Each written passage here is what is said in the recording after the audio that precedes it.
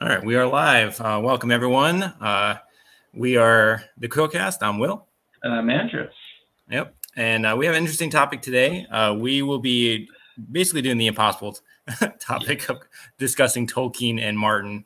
And Chris has tasked us with deciding which one's better, which is impossible. You want to make a disclaimer?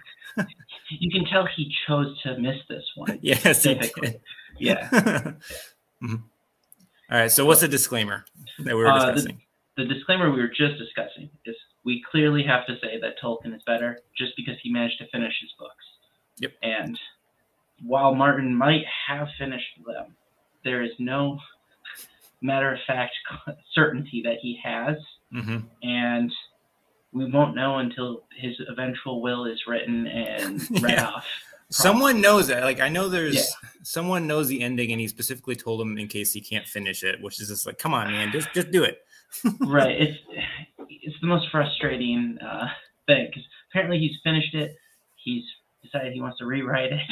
Mm-hmm. I feel like the TV series has impaired this journey and has only made it worse. Yes, I totally agree. He has recently come out within like the last couple of days and said that the ending at the very least will be different than the show, which we all kind of assumed. Yeah, I haven't heard that part. So yeah, well, I always kind of assumed it was going to be like essentially the same ending with Daenerys going nuts, but like the build up to it will make sense. See, I had doubts because I've always assumed he wanted it to be different. Like he would never allow his story to be spoiled. Is kind of fair. Where I've been at.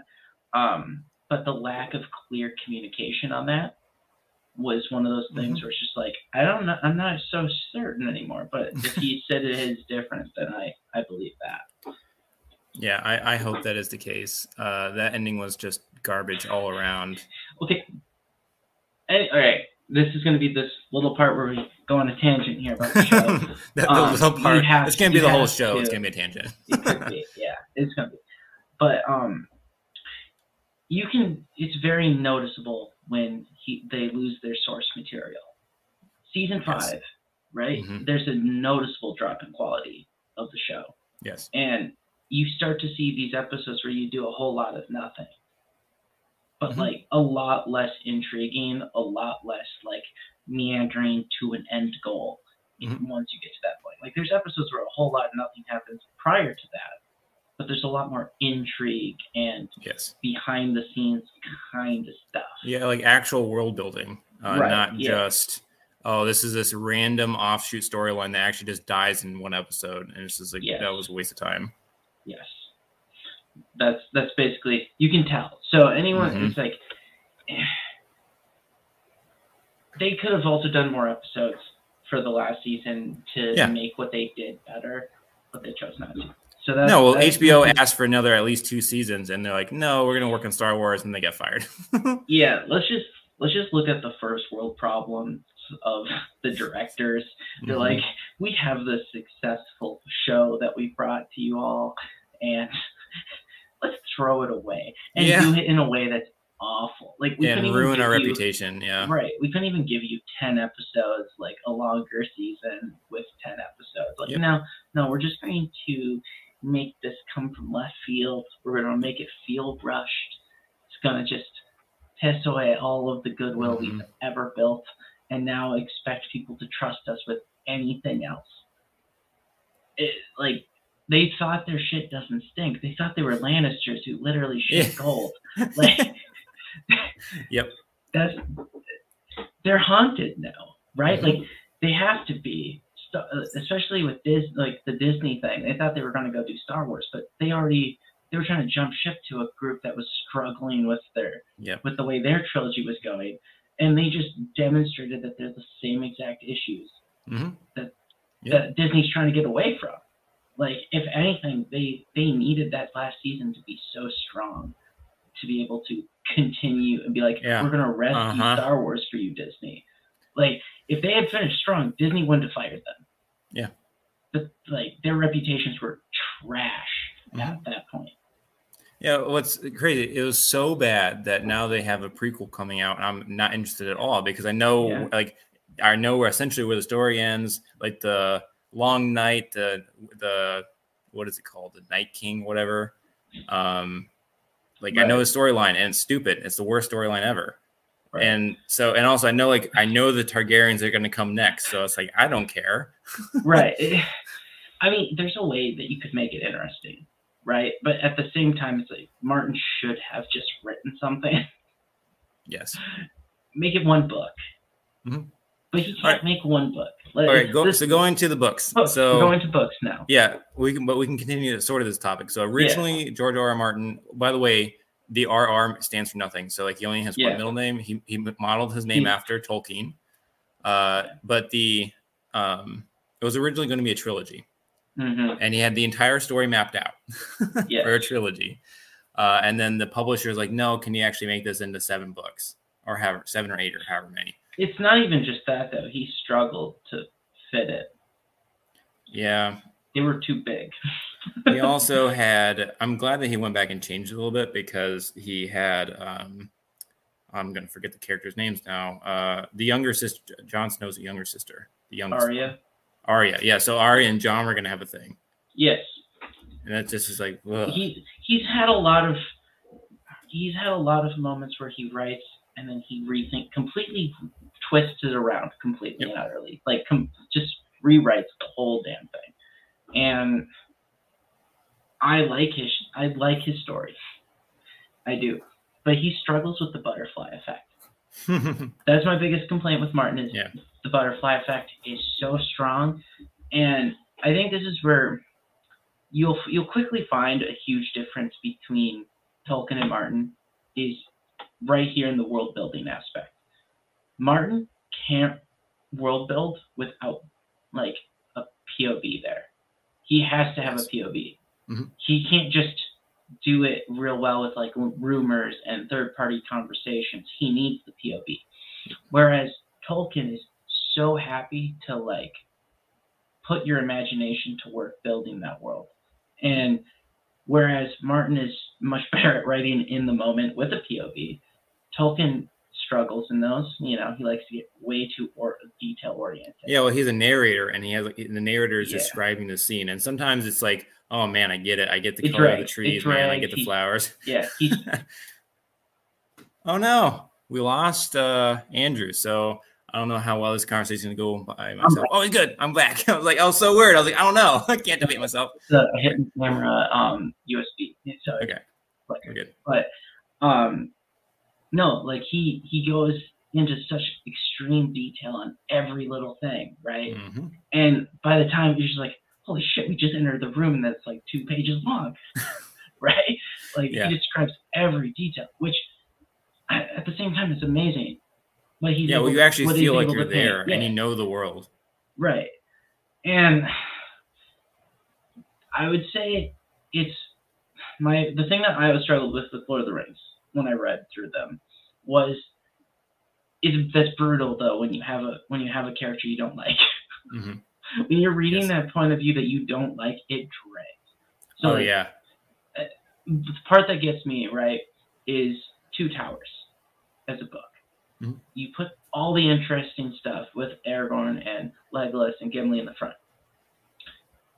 You put Sam and Frodo going in circles for the whole second half of that book. Yes. Okay, I love the story, but damn, that kills you. That like you have to set that book down a couple times.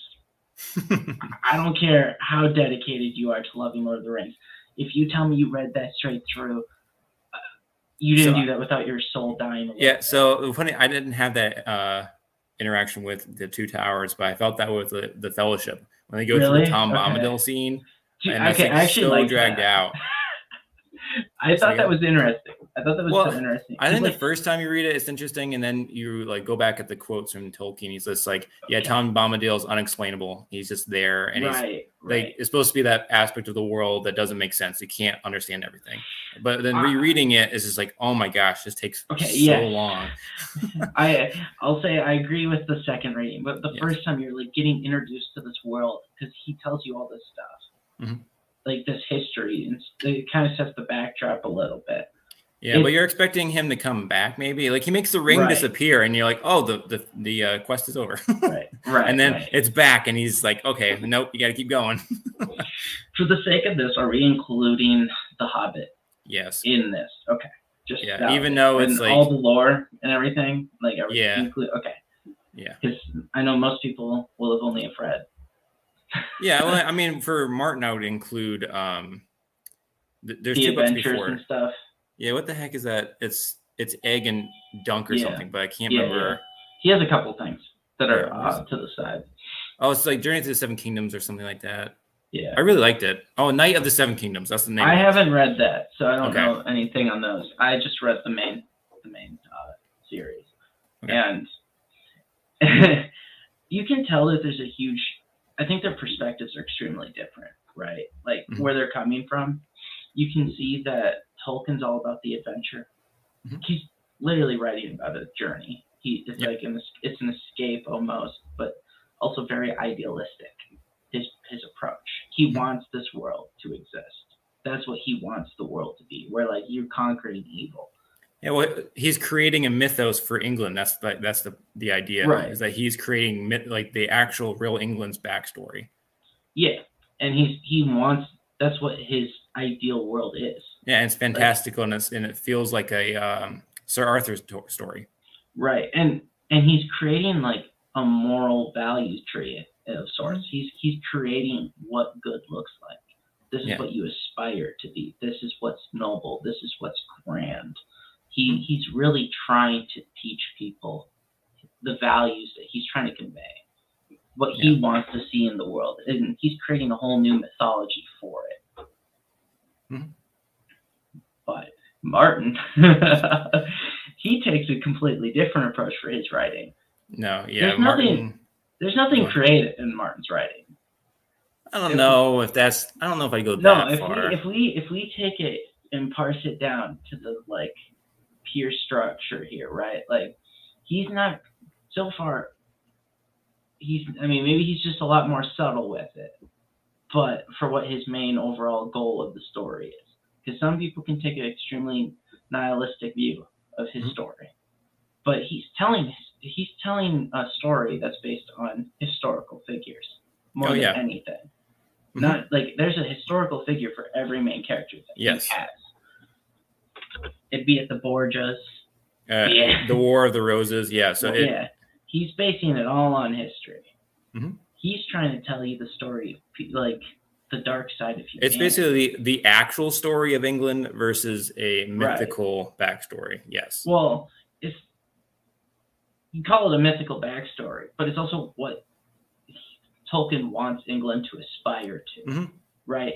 Where Martin's just kind of like, this people are terrible. This shit, yeah, and like good people get punished immediately because you either play the Game of Thrones or you die by the Game of Thrones. Yeah, so he's just like very nihilistic. Yes. He's just telling you this is the shit that people will do to you. Yep. You either acknowledge it or you die. And it's a completely different worldview.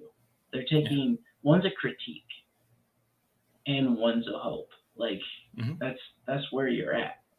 One is future looking, one is past looking. Yep. And another one, so like for Tolkien, like he obviously went through World War I, and he wrote a lot of the stories and also like the Elvish language wise in the foxholes. And I think if you go back and reread those stories, very much this, like all the main characters, they avoid almost all of the battle. And he never, if they do engage in some kind of battle. Yeah, he always avoids battle. But the thing is, like in the mythos, well, Martin, the entire thing is about people dying. He likes to avoid the actual battle, though. Yeah, okay. He likes to do little pieces around the battle. I guess that's he doesn't shy from killing. Yeah, no, it doesn't shy from killing. So, but with Tolkien, like if you know the mythos, like there's wars going on the entire time the Fellowship is going on. So you have the war in the north, you have like several different wars going on in the south and in the west. And he completely, like you never even hear about it. Like you'll get some rangers that come in like the Fellowship and they're talking about it. Or you'll hear them talking about it when they get the Minas Tirith or something. But again, he completely avoids it because he doesn't want to fetishize war. War is terrible. And he's trying to show like the hope in the world, like you were saying. Whereas George R.R. Martin, he says that he's a pacifist, and he says that like the Vietnam War really affected him. But no, it's like, No, it does. He loves it. He's just like, the human debauchery is his favorite thing to really focus on, and have the main characters, like definitely you have the main characters that are just horrible human beings. Those are the ones that succeed, and the ones that are good, trying to avoid all that terribleness of the world, those are the ones that die. Well, okay. Now here's this thing where you have to really take into account how they were born, what generation they're part of. Like if you haven't read The Fourth Turning. I know Chris has, but you haven't. And I would highly recommend it. If you look at where they were born, Tolkien's is what is the archetype of a nomad, based on when he was born. And you have Martin, who was born as a prophet. Like that's where they fall on the 4 cycles of the turnings. Okay. Right there with Tolkien, that's more of like the escapism. They're trying to go their own way. They're highly individualistic. That's the nomad, which you can see in Lord of the Rings, that it's the actions of the individual. It's the individual's struggles with morality. It's not about the collective. The collective can't throw the ring in the fire. You have to have that individual who does the right thing. Yeah. Right. So he goes on that path, where Martin is part of the prophet group. They think their shit doesn't stink, but they hate it's the exact opposite. They want to burn everything, flame, like the culture war stuff is all that. Like they have no compromise. And you see that in his writing. Something doesn't go your way. What are your actions? Burn the city to the ground. Yes. There's no compromise. You surrender or you die. And like it's completely different perspectives. And they think that like the prophet generation thinks that they know best in everything. They think that they have the answers. Whereas like and they never do. They never do. But they think that they can reshape the world to be what they think is moral and just and right. And you can see it in his writings. Whereas there's a deep-seated distrust of institutions and everything in nomads. And that is where Tolkien's at. Like the individual, you can only trust the individual. But even then, like that's the person who can fail you. Yep. It's not about the kingdom failing you. It's about the king failing you. Yep. It's about the person behind the mask that fails you. And you can see it. It's right there, plain as day in every story. The individual in everything book Martin writes doesn't have a singular impact unless it's the main character. Yeah, okay. Right? They're always looking for that like Messiah-esque figure. Jon Snow don't mean shit unless he's the Messiah. Yeah. Well, yeah, everyone is a Messiah. Yeah, you're totally right. Yes. Daenerys doesn't matter unless she's the one who comes and rescues everyone. They don't matter. Also, the other random Targaryen doesn't matter. Yeah. It's all about the prophecy behind them. Them as an individual doesn't matter. But Lord of the Rings is all about that corrupting power of you as an individual. Yep. The One Ring, like there's a complete difference in perspective, and it's pretty interesting when you look at it. Yeah, and also it comes down to just like the corrupting power that's within you. So he shows that, he exemplifies it a lot by just whoever is holding the ring, how differently they interact with it. Like Bilbo had it for like 50 or 60 years, and nothing happened to him because he's just a pure person. Yeah, and same thing with Frodo. It was so good. Sam was fine. Yeah, they have no massive like designs on implementing their will on others. Yeah, but Boromir just being near it was enough. I mean, that's because it's about your ambition more than anything. If you think you can do something just because, like, you have grand designs, right? Yep. The power of that ring will corrupt you because you think you have an easy way of getting those designs without convincing others. That's where the ring's power truly corrupts. Is that you think you can just institute something. You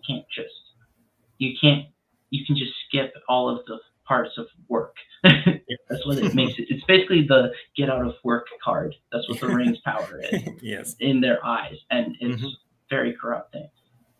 But And further to it, right? Like they're polar opposite. The stories are polar opposite when you really look at the values behind them. Mm-hmm.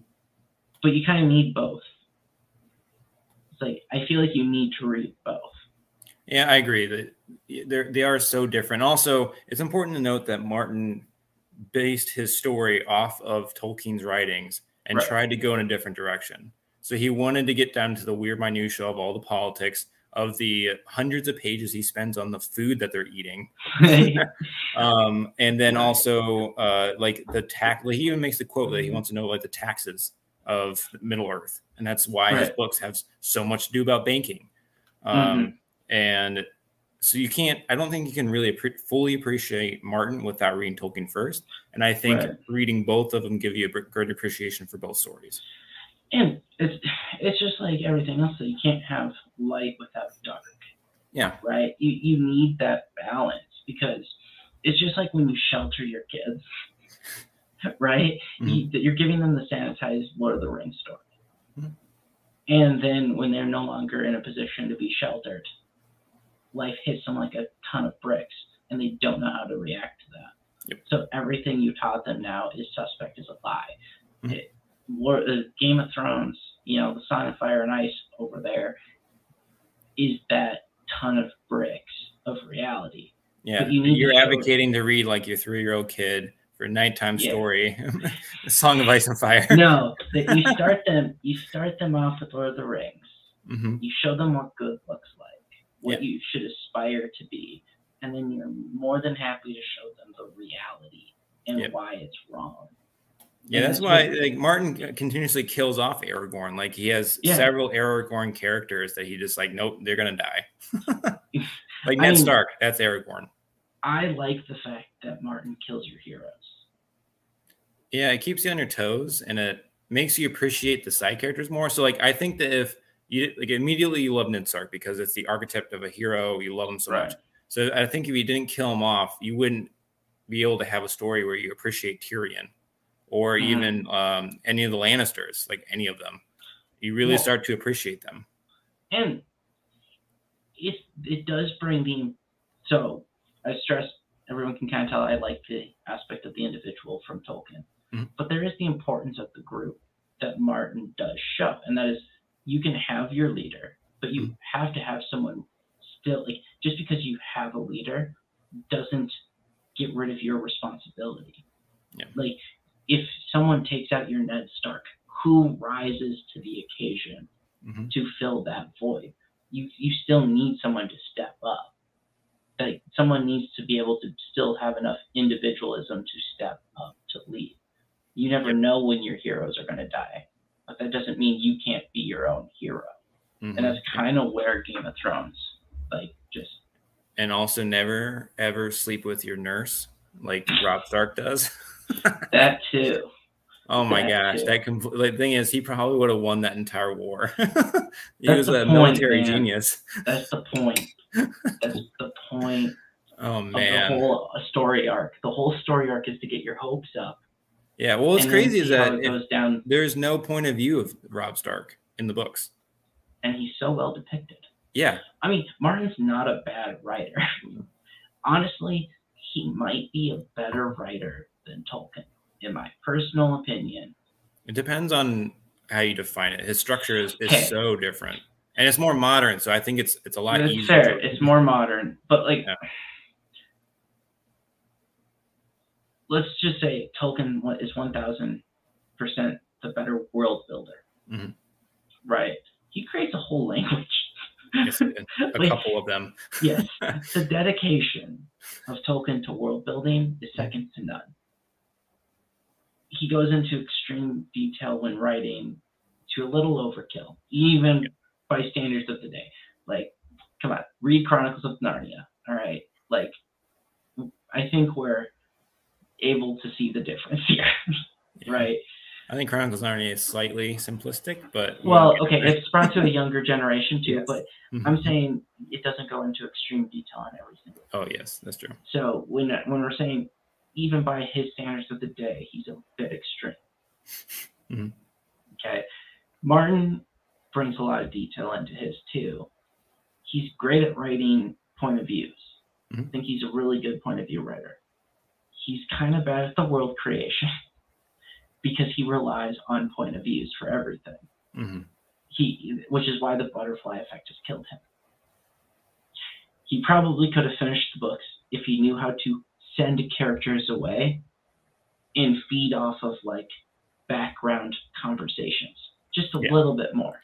Or I think he could have benefited just from having a third person point of view where he's a narrator describing a scene instead of having to go through an entire freaking conversation every time.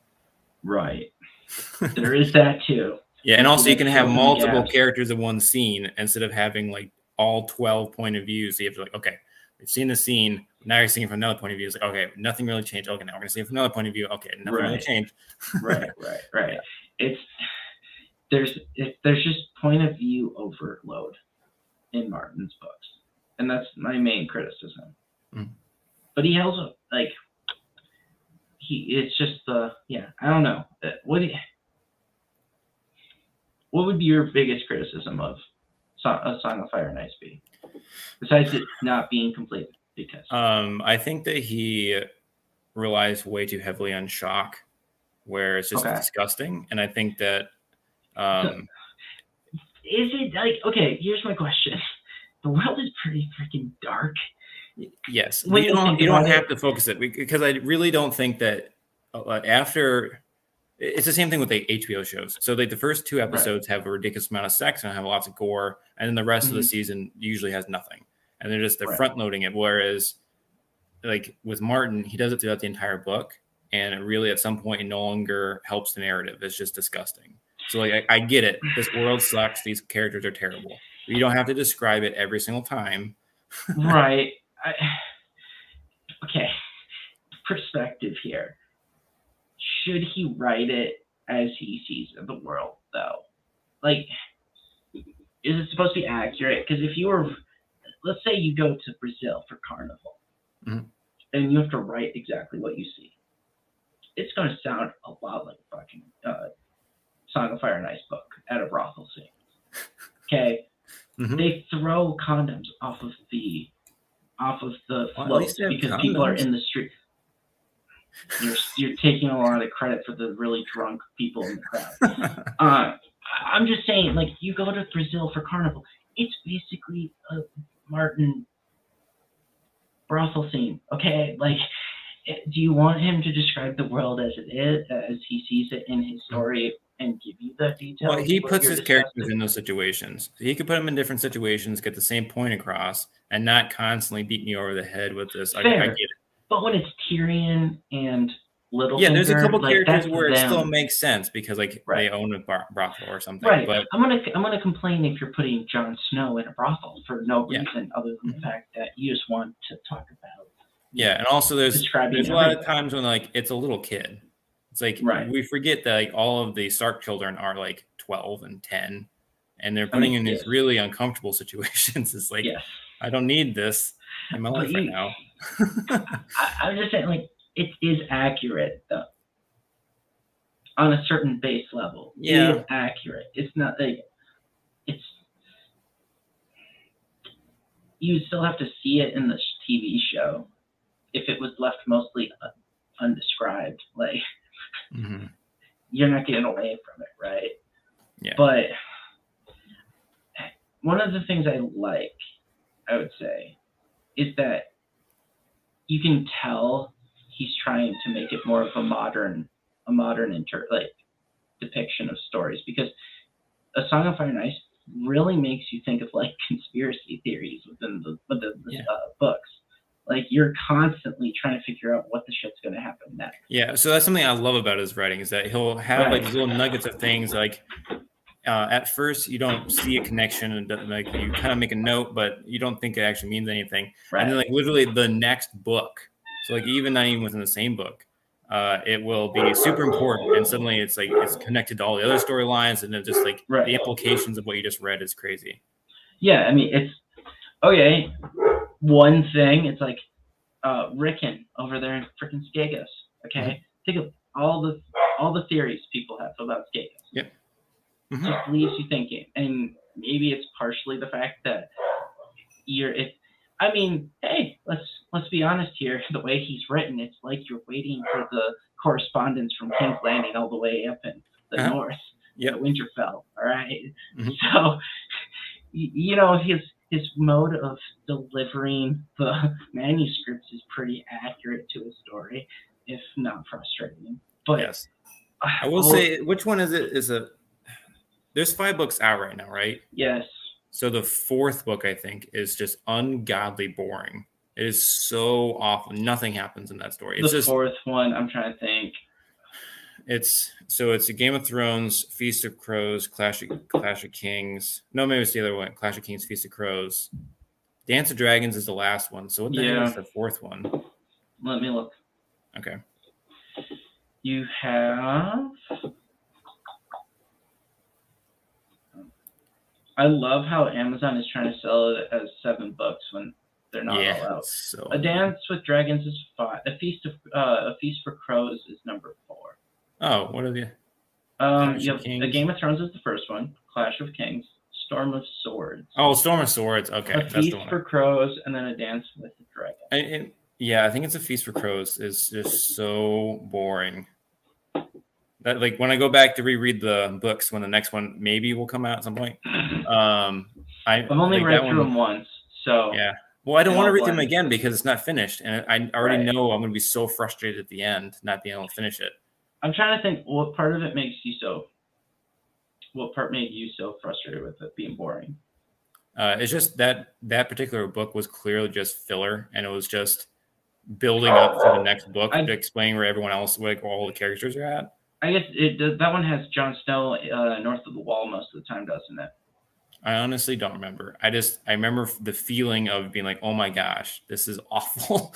Right. No, it had to have, right? Because the wildlings weren't part of. I guess the build up. It was the build up to the attack on the. Yeah, because he dies in the next book. Right. Yeah. Which, okay, yeah, no, that is an extremely boring story arc because Jon Snow is doing absolutely nothing useful. Yep. Well, that's another thing. I think you might have mentioned this already, but something I find really frustrating about Martin is I'm not always equally interested in each point of view. So no, I was going to say that too. Yeah, so like Jon Snow, like I am very invested in that story arc. Yeah, but there's sometimes other characters just like, oh my gosh, I don't care. I know this is gonna be important, so I'm gonna keep reading it, but I just don't care about That's me with Daenerys. Yeah, Daenerys. Awful. Yeah, I know. I want to like her. She's better in the books than in the show. She's not good. No, she still sucks. Yeah, I agree. She sucks. She's the attempt at idealism from Martin. Yeah. And I get where he's coming from because people, like, good intentions turn things to shit all the time. And it's kind of the way the world works. The best intentions always have the worst outcomes. But, like, she is particularly bad. Like, particularly bad. Her entire story arc is her just, oh, I'm going to kill everybody. Now, why is there nobody here to do what I need them to do? Who knows how anything works? And she just does that the whole way across. I think the only reason why that character exists is so you can have another person who could potentially fulfill the prophecy, so you don't know who it's going to be. And also, you need to have multiple threats from outside of Westeros. So you have the not the Walking Dead, what the things White Walkers. The White Walkers. You have. I can tell it's been a while. It's been a while. Even this show hasn't been out in a long time.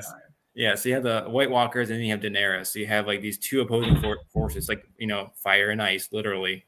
Yeah. And I think that's the only reason why she exists. I think if he can transition to, is it young Griff is the other? Yeah, but she exists purely for dragons. She's the it factor. Okay. Well, the thing is, if that other guy takes the dragons, then she doesn't need to be there anymore. Right. It's one of those things where her story arc is not that great because she was supposed to be back way earlier, and she's just meandered through. Oh, I know. Like she just got out of Egypt as a slave or something and just walking through the desert for 40 years. Right? She's not doing what she's supposed to be doing. The story completely changed. Martin, I think Martin realized that, like, oh, I need to let the dragons grow up. Yeah, like it's too early. Can't bring her back. I have too much to write about in Westeros. Mm-hmm. She ruins everything. I can't even bring Dorne into this equation, and I made them an entity, so I need them to exist. Yeah, well, someone is going to hatch an egg in Westeros. That's the only way that this is going to go, because you're gonna in the book world, the show is stupid. In the book world, if she has 3 fully grown dragons, she is going to obliterate everybody, and like that's just not fun story writing, you know? Right. I mean, she has the dragons, but you're assuming she keeps control over said dragons. Yes. So it's a fact that Jon Snow is a Targaryen. Yes. Okay. Everyone is going to view her as crazy, so it is what it is. Yeah, maybe he just instantly bonds, or maybe he wargs the dragon or something. That's another thing. How did that not happen in the show? How did the freaking Bran not warging one of those dragons? It's just like, come on. We're back on the show. I know. It's so frustrating. I know. So that's part of the reason why, like, the books are slightly tarnished. Just you gotta, books are slightly tarnished because they just tied loose ends. Like, these point of views that Martin clearly isn't just trying to get rid of, are just ended in the show. I think Martin, I don't believe Tolkien would have ever done what Martin did. No. Part of me doesn't believe he would have. He would have waited until the books were finished, then done a show.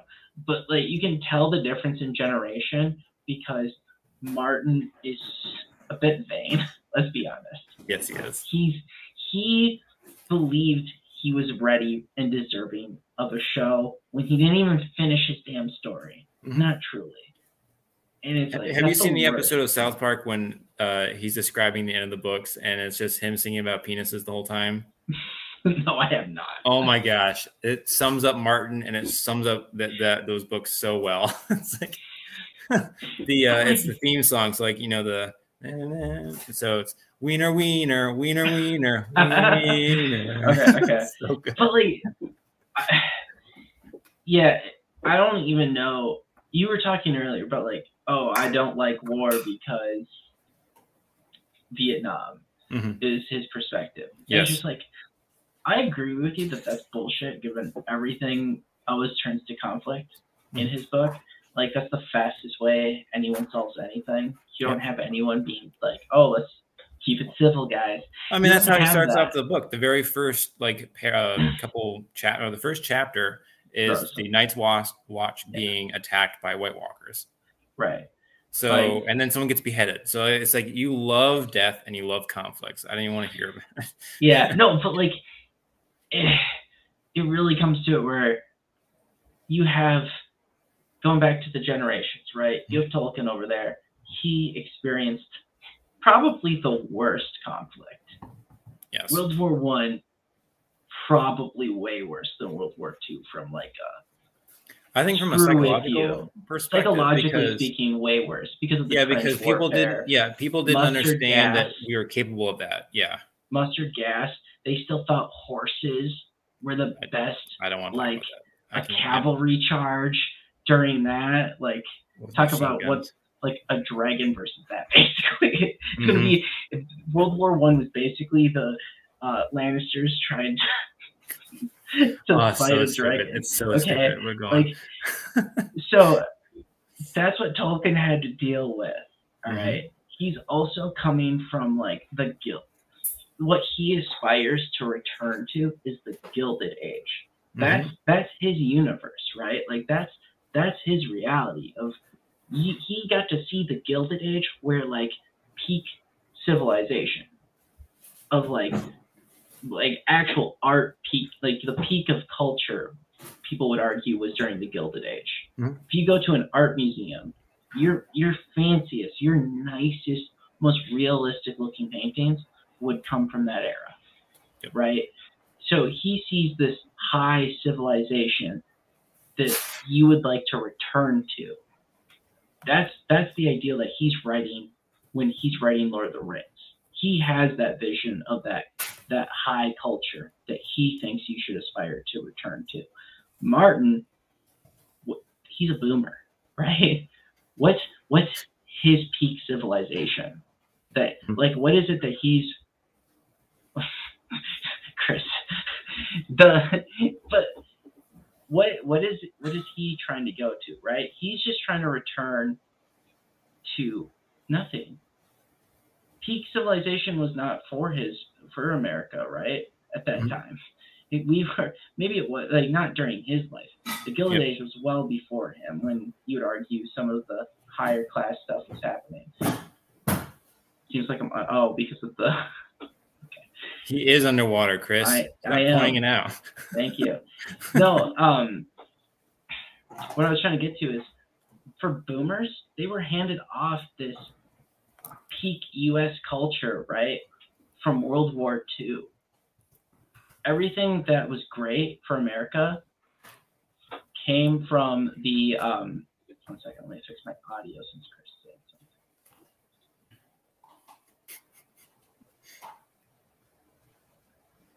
something. Oh no. Okay. All right, better. All right. Everything he Oh yeah, you are way louder now. Everything he has, right, came from war. All the benefits. Bombing out of Europe. Did I miss him? Chris, you're distracting us in the chat. Everything he knows is American Empire came from war, directly from war. Yep. Right? Like, the way the world is remolded and reformed to him for the better is after a massive conflict. Mm-hmm.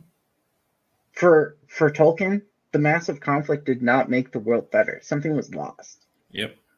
And in fact, we ended up in World War II right after that. Mm-hmm. So, like, they have completely different foundational perspectives. Agreed.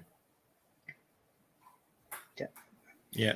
Well, I guess if you had to reread the stories, like you're forced to on a beach right now, which one would you choose? On a beach? Yes. Shit.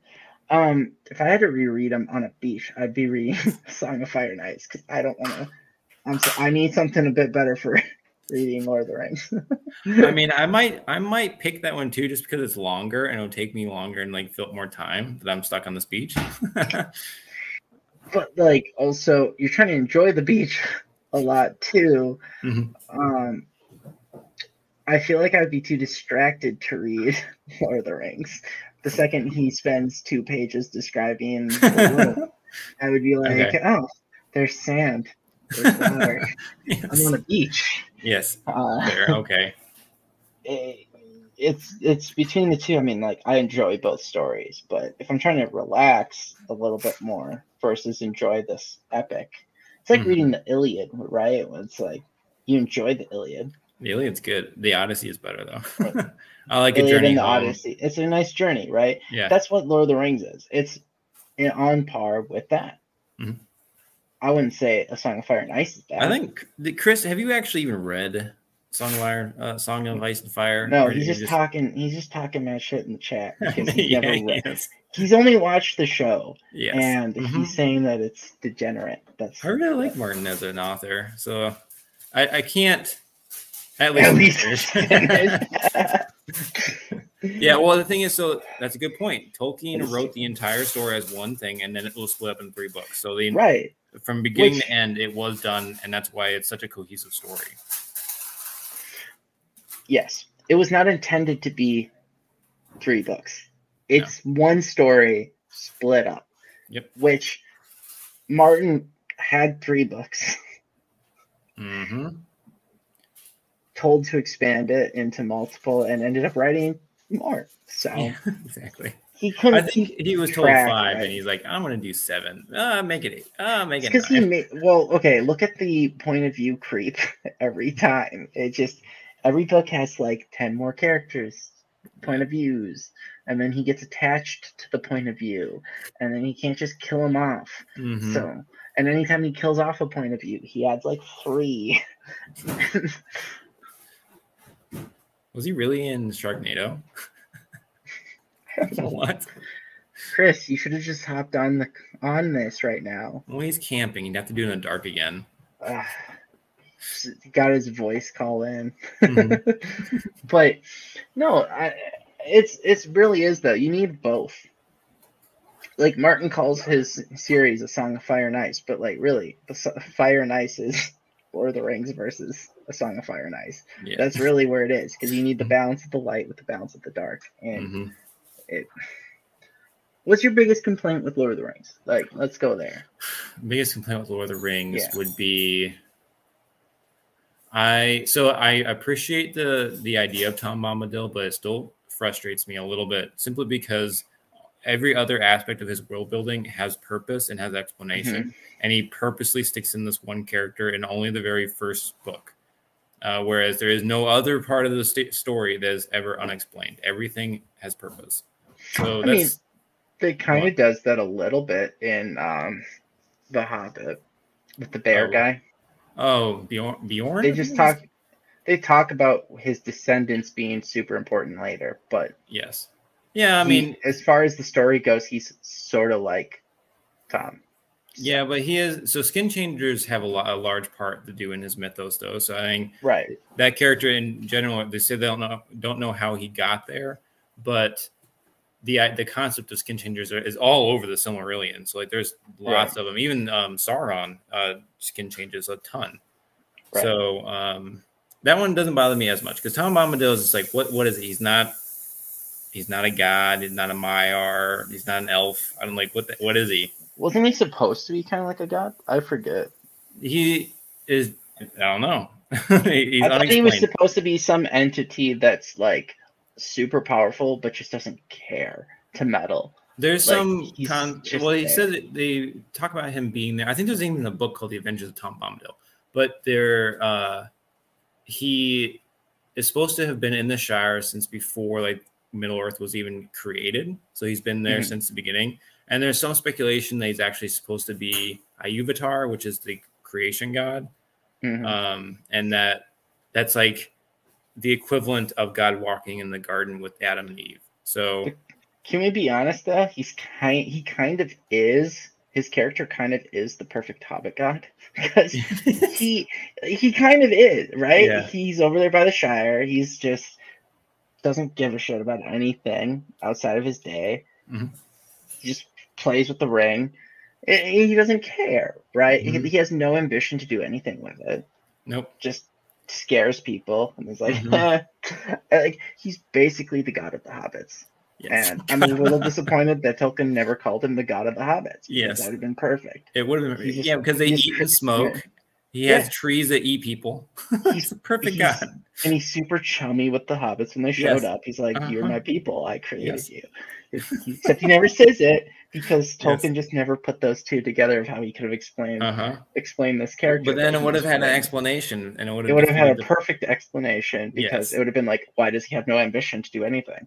Oh, he literally just created hobbits in his own miniature image. Like he's just a stoner god. Yes. Yeah. Perfect. It would have been perfect. Actually, now I'm a little disappointed because we're gonna go ahead and that's our headcanon. That's just how it is. we're just gonna claim it. That's perpetual now. That's the god of the hobbits. For video games, there has not been a legit video game for Game of Thrones. Other than the Telltale game, but that doesn't. I don't care. That's more of a story narrated thing. Like it's not.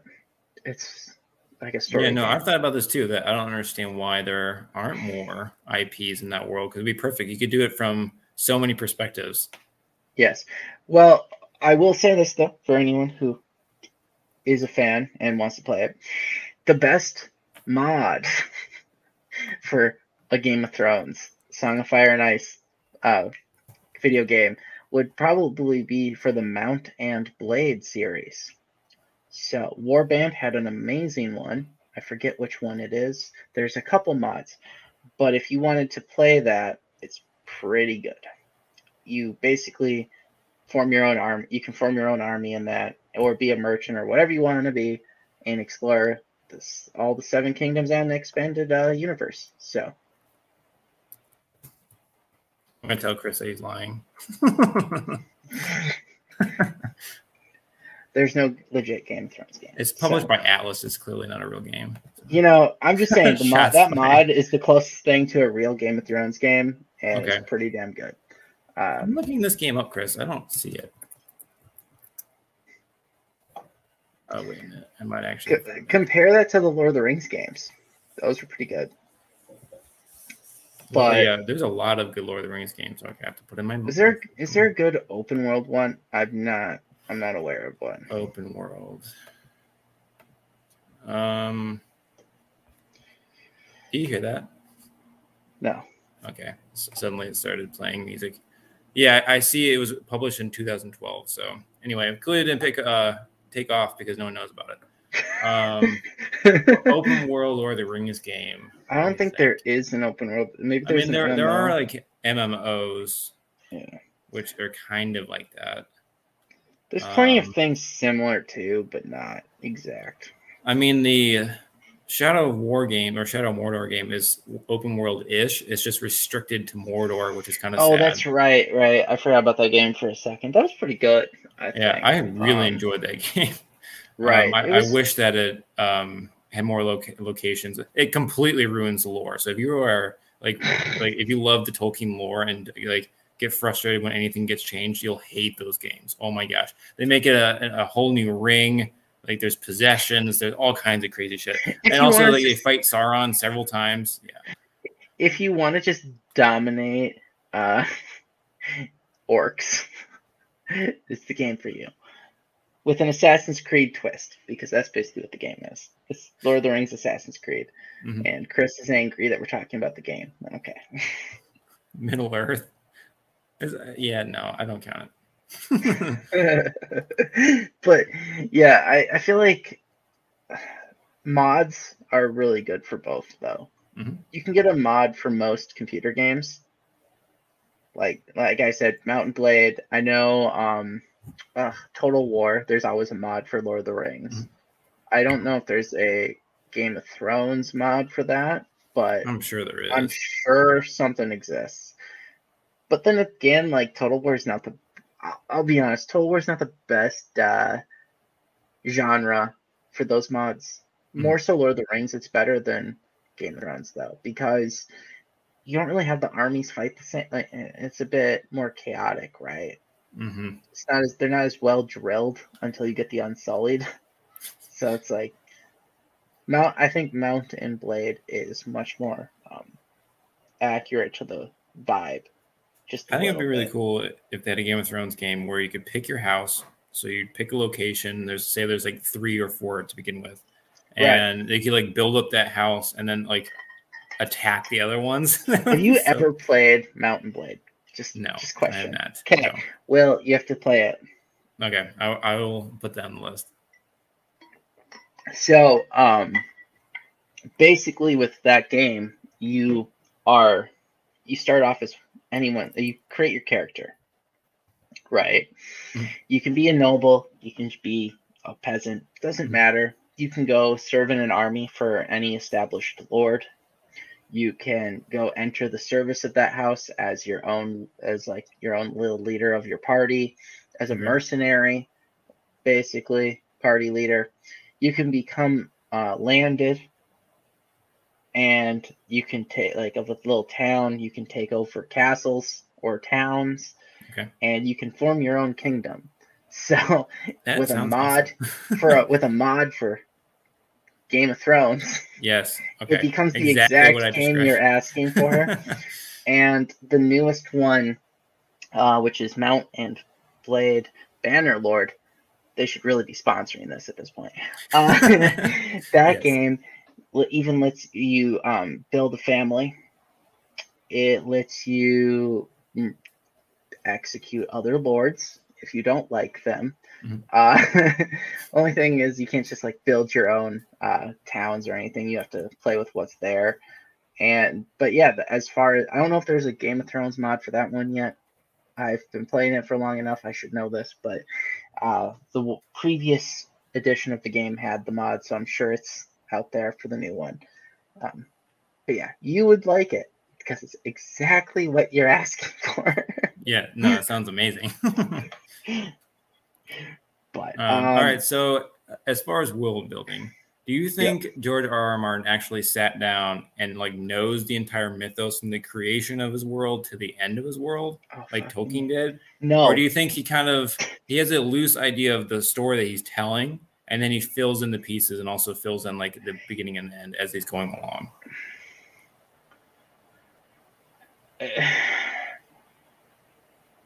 I think he has to fill it because he's built this big world, right? There's things that are still unexplained. Yes. Right. Like, maybe he has some idea, but a lot of his stuff is left in mystery, I think on purpose. Right? Because he hasn't, I don't even know if he's fully fleshed out some of it. Like, you know, the grayscale thing? Mm-hmm. I don't know if he has an origin story for that shit. No, it's just spooky. Well, he's just gonna make it like, oh, it's dragon pox. It's gonna be tied to like the White Walker thing and stuff too. Yeah. Because he already has started to tie it together. There's just like what is it? That one island where some people die from butterflies if they're not from the island. He has some weird shit out there. That's right. Like it's the Sothros or something. Something like that. It's essentially Africa. They die of crazy butterflies. Yeah, you're totally right. Yeah. Yep. It's his mythical malaria. There's a bunch of locations though. Like he just doesn't. They're just that dark zone where it's like in the shadow of whatever that isn't explained. And the shadow grass. Yeah. Yeah. So it's like, I don't know. I don't know how much of that he's actually fleshed out. His world itself is just kind of an inverted map of places. Yes. Not to scale. Yeah, well, it's like he wanted to be like, okay, my world is big as the real world. So like, I'm going to throw out these random places and mention them. And then like, I'm never going to follow this up. Right. So it's like even some of the free, like what are they, the free cities or whatever? I forget what they're called exactly. The he free cities barely, I think so. And then Slavers, like, he hasn't fleshed out a lot of those locations too much, and compared to Lord of the Rings, like everything is known. I don't think there's much not known about the world. Tom Bombadil. That's basically it. We just discovered the real thing for. He was just, Tolkien was just too high on his pipe at the time to realize what he had created. Yeah, I'm sure I've said this 1,000 times already on this podcast, but I've actually sat in the same pub that used to sit with C.S. Lewis and the other members of the writing club, the Inklings. Nice. So I used to. So I it's called The Eagle and the Child. Anyway, so the funny thing is that if you look at the eagle and you're like, oh, wait a minute, it's like the eagle is carrying away this child. And it's very much the same imagery as when the eagles are always saving the day. So it's like, whenever he had writer's block, like, how am I going to get him out of the situation? Yeah, he would go to the pub and be like, oh, that's what I'm going to do. I just want to point out that that's the most random shit in that book series. It is random until you're like, oh, they're angels and they're just in bird form. Still so random that they're eagles. Random. It's a beautiful imagery, though. It is. I mean, they are pretty clutch every time they show up, and you're just like, eagles are pretty great. They are. They're freaking awesome. Can't hate it. They're a nice looking bird. It's like, yep. The thing is that they're always dying in the books. So, like, when in the movies, you don't ever see that. So, like, everyone's like, why didn't the eagles just drop the ring in? It's like, no, they're getting shot down constantly in those battles. So, like, by the final battle, there's like nothing left. There's like they're all dead. Right. Meddle too much. Yes. So they learn their lessons overall. There's like, nah, we're pretty fragile. Why hasn't a dwarf made us armor yet? Genius. So that's unexplained. Why don't we have a mithril armor for our eagles here? That light as shit armor that you dwarves made. Why isn't there a dwarf rider of eagles? There you go. That's a good question. Yeah. Right. Why does everyone hate the dwarves? That's the real question. It's because they weren't created by any not the creation god, but the god that was in charge of creating beings didn't create the dwarves. That's why. There's another god, and he created them out of the stone. See, this is the thing. I know this, and it's like you know Lord of the Rings way more than I do because I've never sat down to read all the extra stuff. It's just like, yeah, no, the thing is fascinating. He thought about this, and the thing is that's why when you get into the Lord of the Rings and actually read that trilogy, it's so rich already because he already thought about all this. So it's like, it really is just say you just filmed this family in like the 1800s England or something, Mhm. and just follow them through, and they lived their daily life and went on an adventure. It's like there's already this like thousands of years of backstory that just is informing this one scene. He was never truly in a form of writer's block for his universe. No. Like, when he's writing his story, he knows everything. He knows the journey that they have to take. He already wrote what the journey they have to take is. He's just telling a story of that journey. And it's like, it's a completely different thing than Martin, where he's on this like treadmill of world building the entire time. He's constantly expanding it. Yep. Like, look how long it took for Dorn to show up. Yeah, well, he's making the world in the stories as well. So that's the difference between the two stories. So like Tolkien did a lot of the world building outside of the Lord of the Rings trilogy, whereas I mean, even Martin The Hobbit is basically setting it up for. Yeah. And the thing is, he actually kind of changed where he was going from The Hobbit into Lord of the Rings. So like the power set of the ring completely changes, and also that was not originally going to be the Ring of Power, what Bilbo has, but it's just convenient that he has this Hobbit that he really likes, has this magical ring, and then Sauron is like, oh, he's gonna have a Ring of Power. Oh, wait a minute, this is perfect. So that's sort of how that went. But with Martin, he has to create everything as you're reading because there's nothing else. So there's no like letters that he's written. There's no appendices. There's no Silmarillion, nothing like that. So like he's building it as he goes. So I think that kind of changes. Hobbits is better than dwarves. I don't know. The dwarves are cool, man. Dwarves are great. The hobbits are literally just Englishmen. So like that's supposed to be the point of view of the English. Which means Chris likes the English more than anything else. Exactly. Well, that's why they're always eating. They're always smoking. They always have like afternoon tea. And they're like, they want to take breaks constantly. What was his basis for dwarves? Were they supposed to be Scottish? I guess so. They're also short. That would make sense. In stature, just yeah. They're always angry because they're Scottish. Well, he kind of created the concept of dwarves and of the elves, at least as we know a modern version of it. So there's obviously like lots of tales of dwarves and elves before him, but like having elves be like tall, beautiful people who are like excellent fighters and everything like that. That's him. He created that concept. And dwarves not being like weird gnomish creatures is also that's him. Like and like digging deep and like all of the treasure troves and everything like that. Like he really at least expanded upon that idea for dwarves. Well, I mean, look at Chris's question in the chat. The answer is really Lord of the Rings is the standard of fantasy. Yes. It created all of it. What you view for fantasy races and everything is straight from Lord of the Rings. At least in like Western writing. Yeah, but I mean if you read Eastern mythology and Eastern fantasy is just like, whoa, this is way different. What are they based on? What do they have more? There's obviously lots of dragons. Is it more creature based? A lot of creature based stuff, a lot of dream based things. At least what I've read. So obviously I'm not adept in it, but a lot of dream based things. Like there's lots of demons that they interact with frequently, and the dragons are just different. So a lot of times the dragons are talking, and they're like not like luck dragons, but there's dragons that like trick you and things like that, like tricksters and things. It's really interesting. But there's not a lot of man-esque races.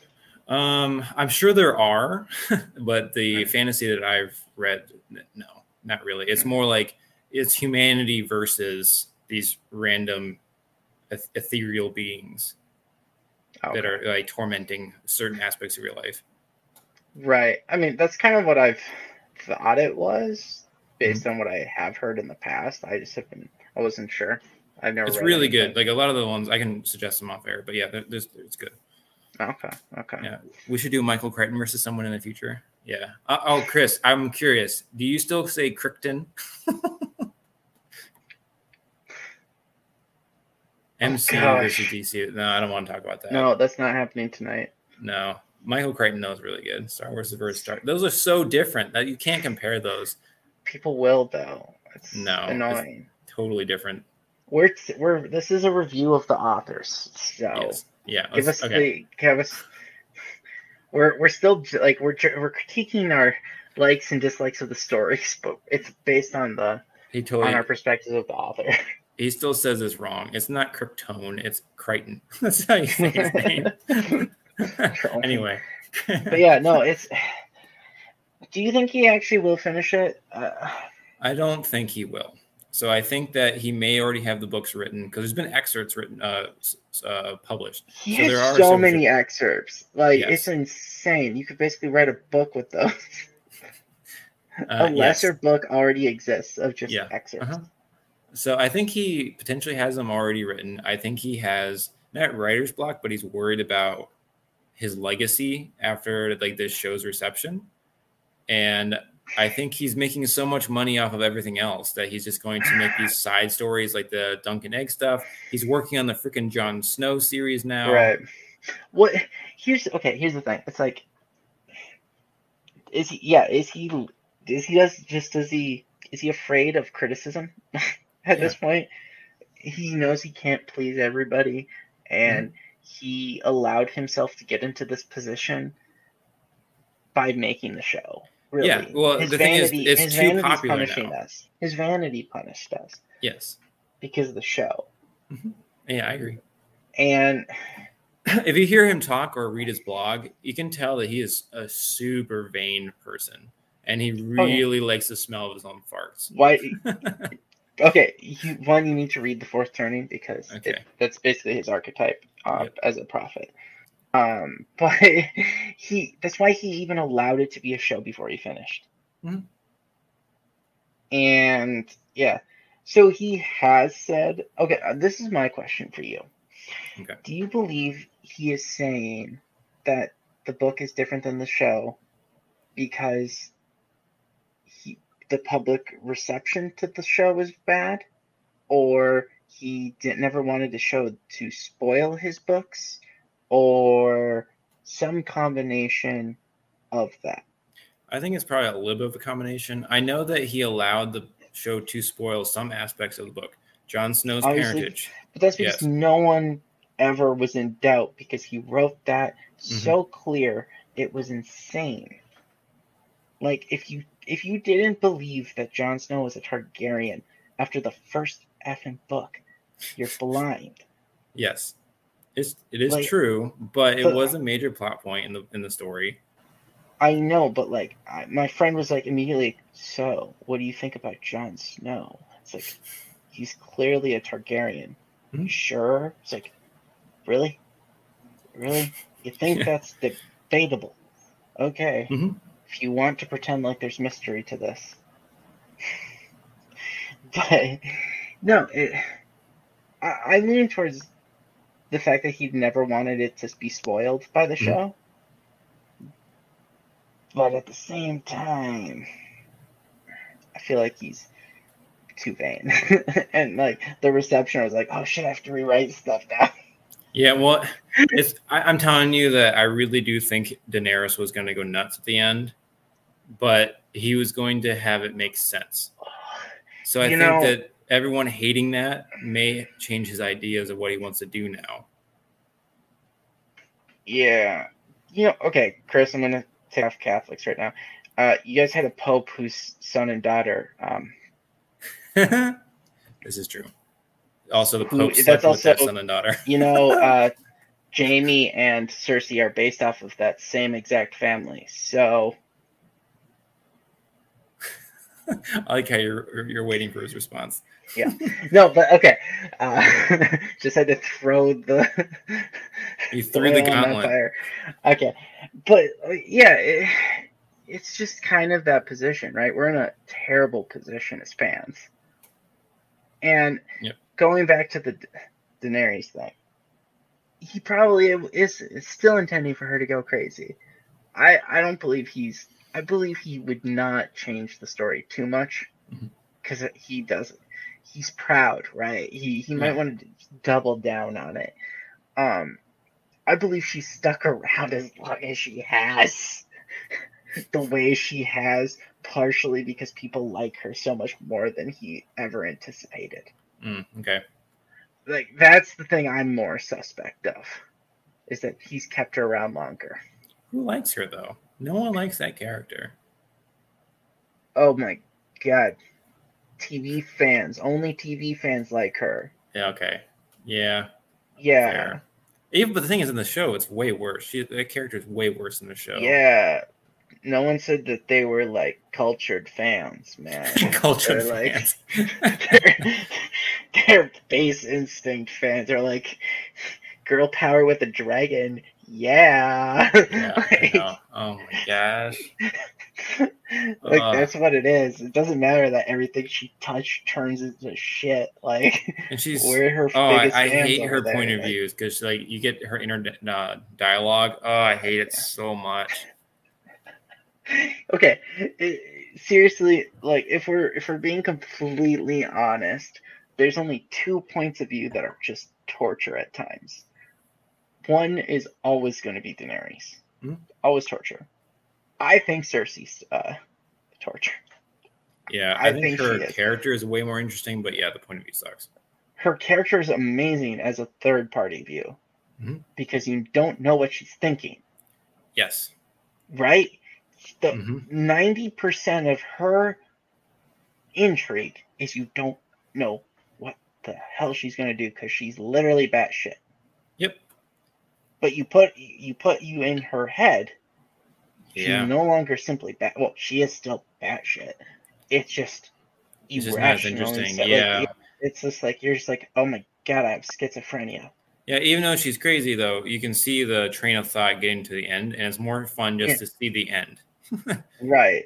You see her try to rationalize things, logic things out, but her character's awful. Yeah. She's a terrible person. Jaime's much more interesting. Yeah, Jaime's. Well, honestly, like I'm starting to get confused. I think Jaime has a really satisfying arc in the show too, right? Yeah. You don't know where he's going, but that's also part of that.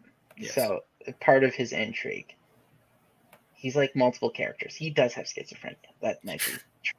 So, no, like, okay, I have high hopes on Rickon. That's where I'm at in the story. He's just gonna get shot as he runs across the field. No, okay, you have no idea how much that pissed me off.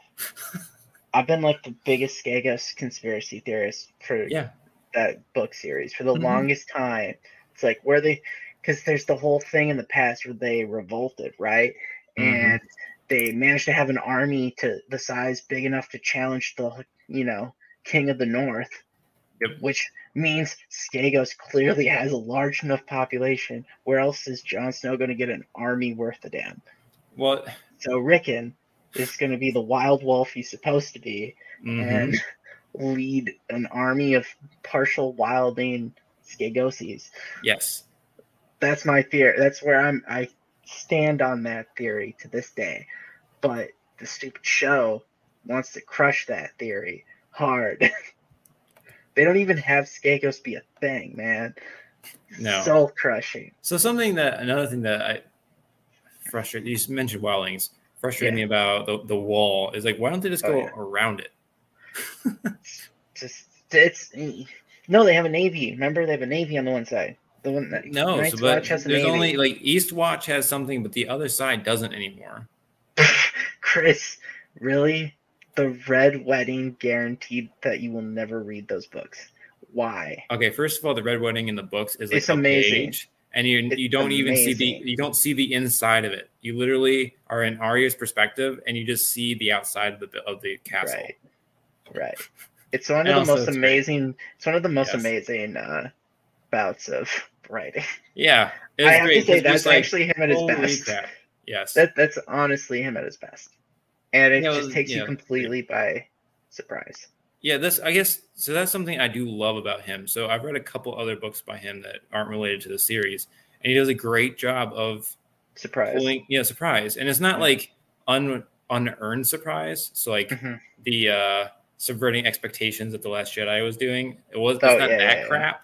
It subverts your expectations and like, oh wow, I can't believe that just happened. I can't wait to read more type thing. Right. Well, I'm sorry, Chris. Robb Stark doesn't have a point of view. Yeah. See, you have not read these books. You can't say it's better or worse. No read, no opinion. Right. And okay, this is the part, right? This is the part to say, what do you want in a book? Because I don't think this is going to be controversial thought process, maybe. Just like the Iliad and Odyssey, I don't view those as books. Well, they're not. Yes, poems, I know, so. but they're like myths. Yeah. Right.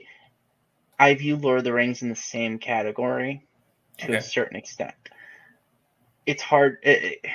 It's like it transcends simple book. You know what I mean? Yes. But at the same time, it doesn't really read like a book, given all the extreme details and world building. Whereas A Song of Fire and Ice just reads like a book. Maybe it's just us from our era, our perspective of modern writing. But I feel like A Song of Fire and Ice is a bit more of a book. I totally agree that it really does. Tolkien reads much more like mythology, whereas like if you're reading a story about like Hercules or something, sort of what it reads like. Whereas when you are reading Martin, it really, it just reads like a book. Like you're just very much in that moment, not so much like it's not greater kind of the story. I don't find myself wondering what's going to happen next in Lord of the Rings too much. No, because you just don't find yourself wondering. You don't find yourself in this intrigue while you're reading it. You're like, I know where we're going. Yeah, because I know what we're supposed to do. It's like, what's going to happen to us on this journey? There's that. But you don't know where you're going with A Song of Fire and Ice. Yeah, because there is no single mission. So like Tolkien and Lord of the Rings, you have that one mission. You got to destroy the ring. So it's like it's very much just a story about that one journey. Whereas in Martin, it's just like everyone is just kind of like living their life, and all of a sudden, bam, there's a nuclear bomb that goes off, and everyone's scrambling, and you're following them as they're scrambling blindly through the dark. I mean, it really is like a TV series, though, or any modern story. It's this thing where it's like hearing the gossip, right? Of you're just like, really? Wait, what are they going to do now? Like you really are put in this position where you're like, what's going on over here? What are they going to do? I'm really curious. What's happening with Rickon over here? Haven't heard of him for 4 books now. He's just on his way to see, I guess. Or Bran. What is he doing? Bran, just sitting in a tree. But, you have all of this stuff, and it's just like, okay. Bring back Bran. I don't really like Bran's point of views, but that's okay. It's like I like the concept. I don't like the story as much of a character. See, he would be great if most of his stuff happened off scene. Just keep it happening. I have to address Chris real quick. He does not have a harem of daughters. That is not Craster? No, Craster does, but he's talking about the guy who has the bridge that they have to cross. What the heck is that name of that family? Oh, it's the Red Wedding. Come on, how do we not remember? Or not Walter. Oh, Frey. Frey, yeah. The Freys, yes. Walter Frey, isn't it? Yes. He doesn't even have the name right. It's he's going with the actor from Harry Potter. Yes.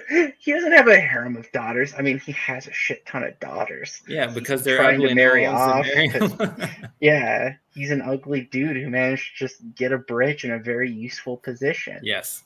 Can we just point out that somehow someone should have built another bridge by now? No. It's so funny. Oh my gosh. Like, I saw that river just a couple of miles further north and you could still crossed it. But no. Yeah, it's not, this isn't really fair as a comparison, maybe because of what we've just said, but it's like, we do say that Tolkien wins primarily because he finished his story, but also he managed to write a mythology of sorts. Yes, he did. Chris is just over there. I mean, technically there were other bridges. They just weren't wide enough for an army. Right? Rob Stark would have been better off just building ferries to bring his people across. Why didn't he do a Julius Caesar? Okay, if it worked on the Rhine, it would have worked there. Okay. Nice. But no, the military genius couldn't possibly pull a Julius Caesar. Not at No. all. Mm-mm. So has to go make the worst tactical decision of all time. The thing is, it made total sense when he was still marrying the daughter, and like everyone would have been fine. He could have been like every other king and had a little something on the side. I mean, well, even Walter Frey wouldn't have cared. He would have been like, you know what? I've done it myself. Look at how many kids I have. Yes. No. This one is it going to be a flowers, or rivers, or a snow? Like you got 3 different groups involved here. Yes. Yeah. Oh man. All right. Well, do you want to kind of wrap up our thoughts on this, on why you think Tolkien is obviously better? We could. Yes. All right. Because Chris is gonna say we can't have any other opinion, but that's also we really can't. So, okay. Our thoughts wrapped in a nice, pretty package in a soundbite bow. Tolkien is better than George Martin because he finished his books. He wrote his own language. He also wrote a story that transcends simple book and reaches the heights of myth, legend, and what other classification would you want to give it? I mean, it's on par with the Iliad and Odyssey. Yes, which is probably the greatest compliment you can give to a story. Yeah, I would definitely agree. I think, to your point, I think The Lord of the Rings will last longer and will be more fondly remembered as a classic. Whereas I think Game of Thrones, well, Song of Ice and Fire will be like, they're not comparable, but like on the par with popularity with Harry Potter, where it's going to be very popular for a couple generations. And I think those stories are going to fade away. Whereas like, the parents will still pass on to the kids, but it won't be something like, wow, this is a classic type thing situation. Like every Charles Dickens books, it's like everyone knows those stories. Obviously, like the Iliad and Odyssey, like everyone's read those. It won't be like that.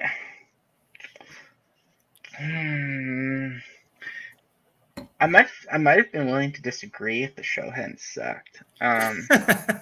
Yeah. No, like that's a sad reality, right? Like I feel like the show takes away from it, whereas like Lord of the Rings has that amazing trilogy. I mean, those still hold up as pretty damn good. If Martin ever finishes the books, and they have a coherent, concise, and good ending. I mean, the ending can be open still because nature of the story it's going to be, and the wheel repeats itself. But he needs an ending for the characters at the very least. It doesn't have to be an ending for the world. I think it will be very similar to the French books. You know which ones that he kind of has it loosely based off of? No, explain this. I don't know what you're talking about. Oh, there's there's French books about the 100 Years' War and stuff, I think. Oh, okay, yeah, I know what you're talking about. That are, I forget the names. I bought a couple of them because I intended to read them, the translations. I don't know if they're not as popular because they didn't have good translations for the longest time, but they're kind of obscure a little bit. And I think that Game of Thrones, A Song of Fire and Ice, could be the same as that, where they're well known, they're a great story to read for like palace intrigue and stuff, but they don't have the same level of like transcendental story. And what Chris just said, the show could be awful for Lord of the Rings. So but I know that going into it, so maybe that'll not tarnish the image. Whereas the Game of Thrones show, I was so excited for, and I loved it so much for 4 seasons. Yeah, low expectations means good outcome. You can't be disappointed. You already think it's going to be awful. I'm going to be disappointed no matter what. I think I realize I should not set myself up for like this, but is it actually being based on canon lore? No. Or is it being? They technically bought the rights to the canon for the second age, but they're just condensing thousands of years of stories into like into one story. And they're already changing the characters and they're adding characters. They have the hobbits involved, which is like they didn't even exist yet. They have Galadriel, which is young now, which is like, no, she should have been the same age. Look, at least, you know. And now she's like a warrior elf. It's like, that's not Galadriel. Galadriel didn't wear armor. She was like god level. She didn't have to do that. Yeah. So we're just seeing the promos, and then there's always like the race thing, which doesn't bother me that much. It's more like the elves don't look right. They have short hair, and like the clothing doesn't look right. Like the thing is, the elves are described, like meticulously described. So they're supposed to look a certain way. Okay, let me ask you a question. In your opinion, Mm-hmm. does the Amazon show for Lord of the Rings look like it was actually produced by the Sci-Fi Channel before they made anything good? Or do you think it's made like the Peter Jackson movies? No, neither, because sci-fi, even when it was bad, was enjoyable. What they did is like, here's this checklist of how we can be relevant in today's media. Check, check, check, check, and then they slapped Lord of the Rings on it. Oh, that's what they did. Chris's last comment hurts to see, but it's true. Lord of the Rings is becoming last comment. Say hello to bad CGI and tons of bad character casting. Yes. Yeah. No, I know we're trying to end this, but CGI is awful. Mm-hmm. It never ages well. And if you want any proof of that, go watch the Avatar movie. Does it not look good? There's one exception. The first Jurassic Park movie, for whatever reason, looks freaking phenomenal still. But okay. Wait, which one? The first Jurassic Park movie. Okay, no, that doesn't count. That doesn't count. That was like 90s CGI? Does not count. Does not count because it's based on animatronics. Yeah, fair, okay. So, and model building. That's what Lord of the Rings was based on, and it still looks good. Mm-hmm. Okay. If it's CGI based on model building and animatronics, it will always look good. That shit is timeless. All right. So the 90s and early 2000 era of movies are by far superior when it comes to holding up. But anything that's pure green screen, ick. Yeah, no. Ick. Well, it's like that. Even when the costumes are green screened, ick. So bad. Yeah. That's awful. Mm-hmm. You can tell. You can tell when that stuff is costume green screen. See, no, Chris, that's what we just said, literally 2 seconds ago. I said welcome to the conversation, Chris.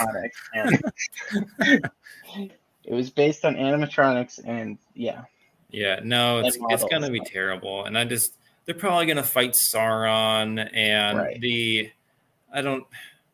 don't take my comment out of context, but Galadriel's probably gonna kill him, and it's gonna be like a girl power moment, and it's just like, come on. And then it's going to look bad in 5 years when the CGI is all outdated. Because and the thing, tons of money on this too. One of the producers are saying like, well, we've never seen Galadriel like this before. Like, we have no story on her. Well, the thing is, it's like we have no story on her, or we have no like narrative for her backstory, or whatever. It's like, yeah, we do. She's in the Silmarillion. We know all about her. It's like we know her motivations. We know where she comes from. And the thing is, like, why would she suddenly change when elves are like unchanging? That's the problem with the elves. Yes. They never change their opinions. That's why they're so stuck in the past. Oh, so frustrating. Okay, I don't need to get worked up. Chris is trying to claim that 300 was good despite the CGI. And the answer to that is because it's cartoony the whole time. It is cartoony. Well, the thing is, I actually have come to a greater appreciation for 300, because if you actually realize what that story is, it's propaganda. So it's that dude telling how kick-ass the Spartans are, and it's just completely made up. So when you actually look at it from that point of view, it's like, oh, wow. When you look at the historical facts about it, well, obviously the historical, it's obviously based off the actual 300. I think there was 3,000 or something, but it doesn't matter. It's just that guy who leaves and gets his eye taken out. He actually, I think, It's the same guy from The Lord of the Rings. Actually, he plays Faramir. But it's from his point of view. So he tells this grand story to get the other soldiers hyped up about how like immortal the Spartans are. Anyway, it makes the movie so much better when you view it that way. Right. Yeah. I was just saying that, like, even with that CGI, it was always made to be kind of like, it's made to be bigger than life kind of thing, and the CGI is not terrible. It's kind of like, have you ever seen the Spartacus TV show? No, I haven't. Okay. It's on my list. At first you're gonna find it really weird. Okay. Because they don't do the legit fight scenes. They have like animated blood. Weird, okay. And stuff. Yeah, it says like the blood splashes on the camera, but it's like animated. It's not like in the scene. It's like, yeah. It's super weird. They ditched that. They ditched that by like season 3. Okay. But in season 3, it's like a real show where they have like a budget because it was stars. But yeah, the first 2 seasons are super weird because you just like, it's like, oh, knife cut, blood splatter on the screen, but it's like not. You can tell it's not real. It's like animated. Then it's like that was added later.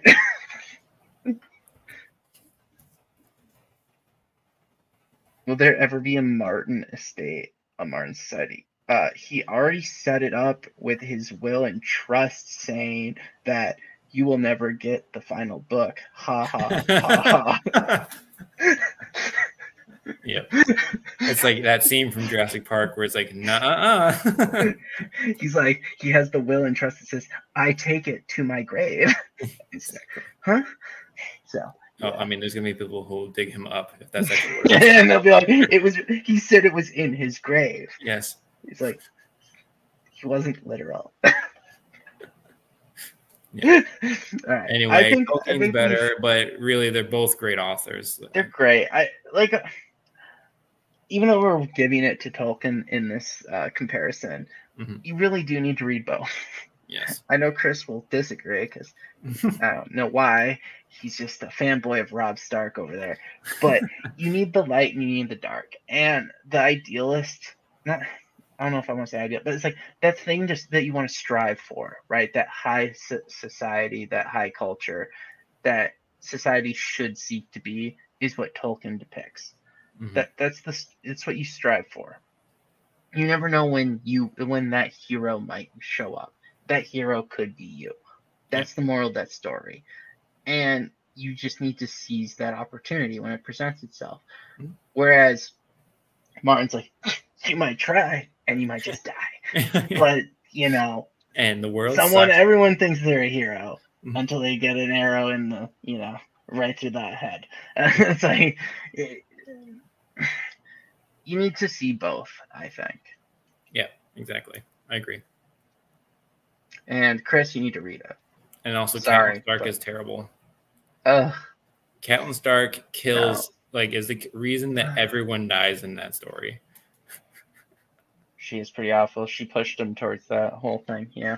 Yeah. Well, she's the reason why Ned trusts Littlefinger and ends up being executed. She's the reason why the execution even happens because she captures Tyrion. Yeah. She is pretty awful. Yep. She also, with Bolton, I forget what happened there, but wasn't there something with Bolton? He betrays the Starks. So she also arranges the marriage that Robb Stark can't uphold, and gets him to agree to go to the Red Wedding. She releases Jaime. Oh yes, she does. Which is what causes the Karstark to leave. Yeah. Because they definitely needed Karstark. Forget about that. Then he executes Karstark. Yes, there's a lot of bad. Yeah, she's the worst. She is the worst. I mean, Stoneheart's a lot cooler, but it's not. Really is she? Kind of. I like the zombie assassins. Haven't seen enough yet. Okay. So. But anyway, I think we should stop. Yeah, we have to wrap this up. I need to. But yeah. Alrighty. All right. Thanks everyone for joining. As always, I'm Will. And I'm Andrew. And we'll see you on the next one. Bye, guys. Bye-bye.